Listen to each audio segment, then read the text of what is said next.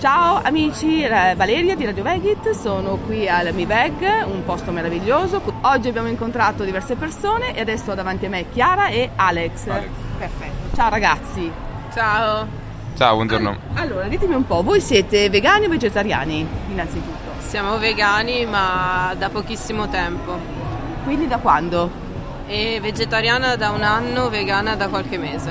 E anche per Alex è uguale? Sì, per me è circa lo stesso. In realtà io ho smesso gradualmente, inizialmente tipo un anno e mezzo fa, ma più che altro per un discorso di salute, di mangiare salumi, e poi mi sono informato di più e ho capito delle cose che prima non vedevo, insomma.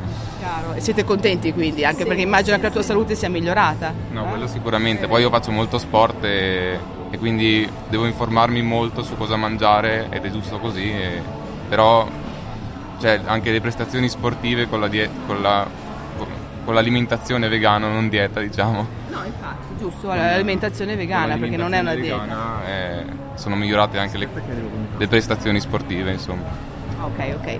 Allora, voi siete da poco, mi sembra di capire, ma mi sembrate molto convinti. Sì. Cosa ne pensate di questo mondo vegano nei prossimo futuro, nei prossimi 5-10 anni? Abbiamo visto che comunque è un progresso lento, non velocissimo sicuramente, ma costante e continuo, perché infatti ne abbiamo le prove, no? Ristoranti che aumentano, bar che aumentano, proposte anche all'interno di bar che sono onnivori, però ci sono. Voi come lo vedete nei prossimi futuri? Ma io spero sempre meglio, noto che comunque c'è più consapevolezza. Ad esempio io seguo una pagina Instagram, non so se posso citarla, ma penso sia conosciuta del maiale Pumbino, non so se l'avete, ecco, e quindi vedo come le persone chiaramente davanti all'esempio positivo e davanti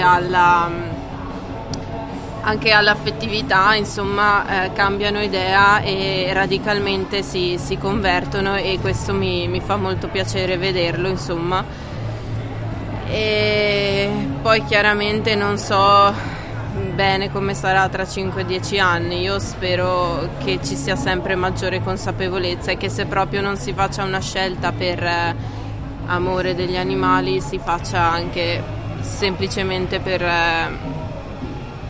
una scelta ambientale più ecologica, eccetera, insomma. Certo. Vai, dimmi pure. Sì, anche se magari la prospettiva delle persone è diversa, spero che ognuna prenda per sé le proprie decisioni, insomma. Sì, assolutamente, anche perché con la forzatura non si va da nessuna parte, no, in tutti i campi. La forza e la crudezza delle proprie azioni o scelte non portano mai a un risultato duraturo e perpetuo nel tempo. È un lavoro interiore, come state facendo voi, con letture, con informazioni e quant'altro, per poi arrivare a un punto, no?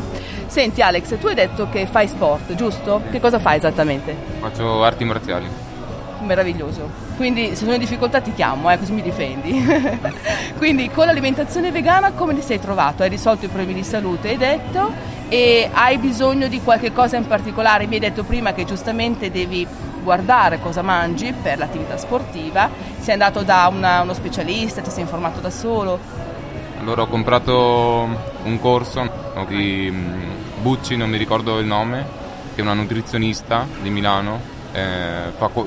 Diciamo che ho conosciuto questo corso tramite il canale Essere Animali e l'ho comprato subito perché insomma volevo informarmi molto bene su come, diciamo, comporre l'alimentazione in modo corretto, ma la cosa bella che mi è piaciuta di questo corso è che fa vedere che alla fine è molto semplice, cioè non è un problema, non c'è nessun problema, alla fine ti abitui a mangiare determinate cose durante il giorno, alternando i pasti in un certo modo, e diventa una cosa normalissima e applicabile da tutti.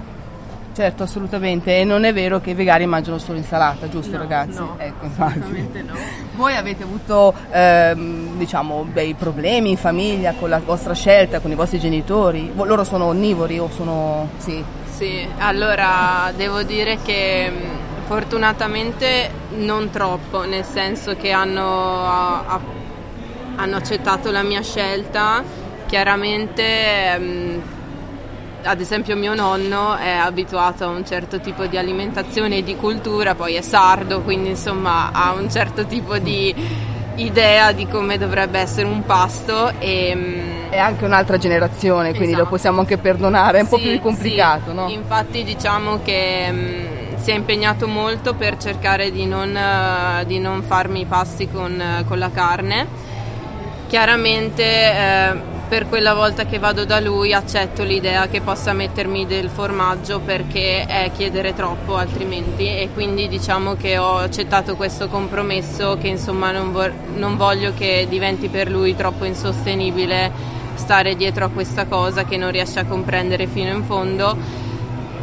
Però si impegna, nel senso che magari va al Lidl, mi compra le cotolette vegane, perché lui poi ci tiene che ci sia un primo, un secondo, e quindi si impegna insomma in questo modo, e ho accettato questo piccolo compromesso, che quella volta a settimana ogni tanto che vado da lui, se mi mette dentro un po' di burro nel risotto, pazienza insomma per questa volta qua.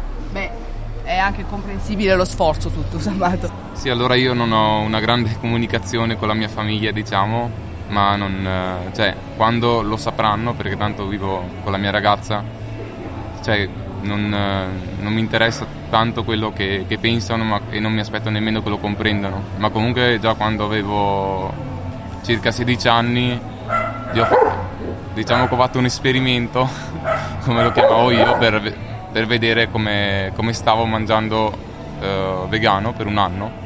Ho detto da oggi voglio essere vegano per un anno, voglio vedere anche come impatta a livello di salute, e mi ero trovato veramente bene. Ora non mi ricordo poi come ho fatto a ritornare a mangiare onnivoro, insomma, ma però sono felice della scelta che ho fatto. Ora l'ho fatto molto più consapevolmente di una volta. Va bene ragazzi, io vi lascio liberi a godervi questo Miveg favoloso. Grazie davvero per l'intervista e buon proseguimento nel vostro viaggio vegano. Grazie. Ciao. Ciao. Grazie mille.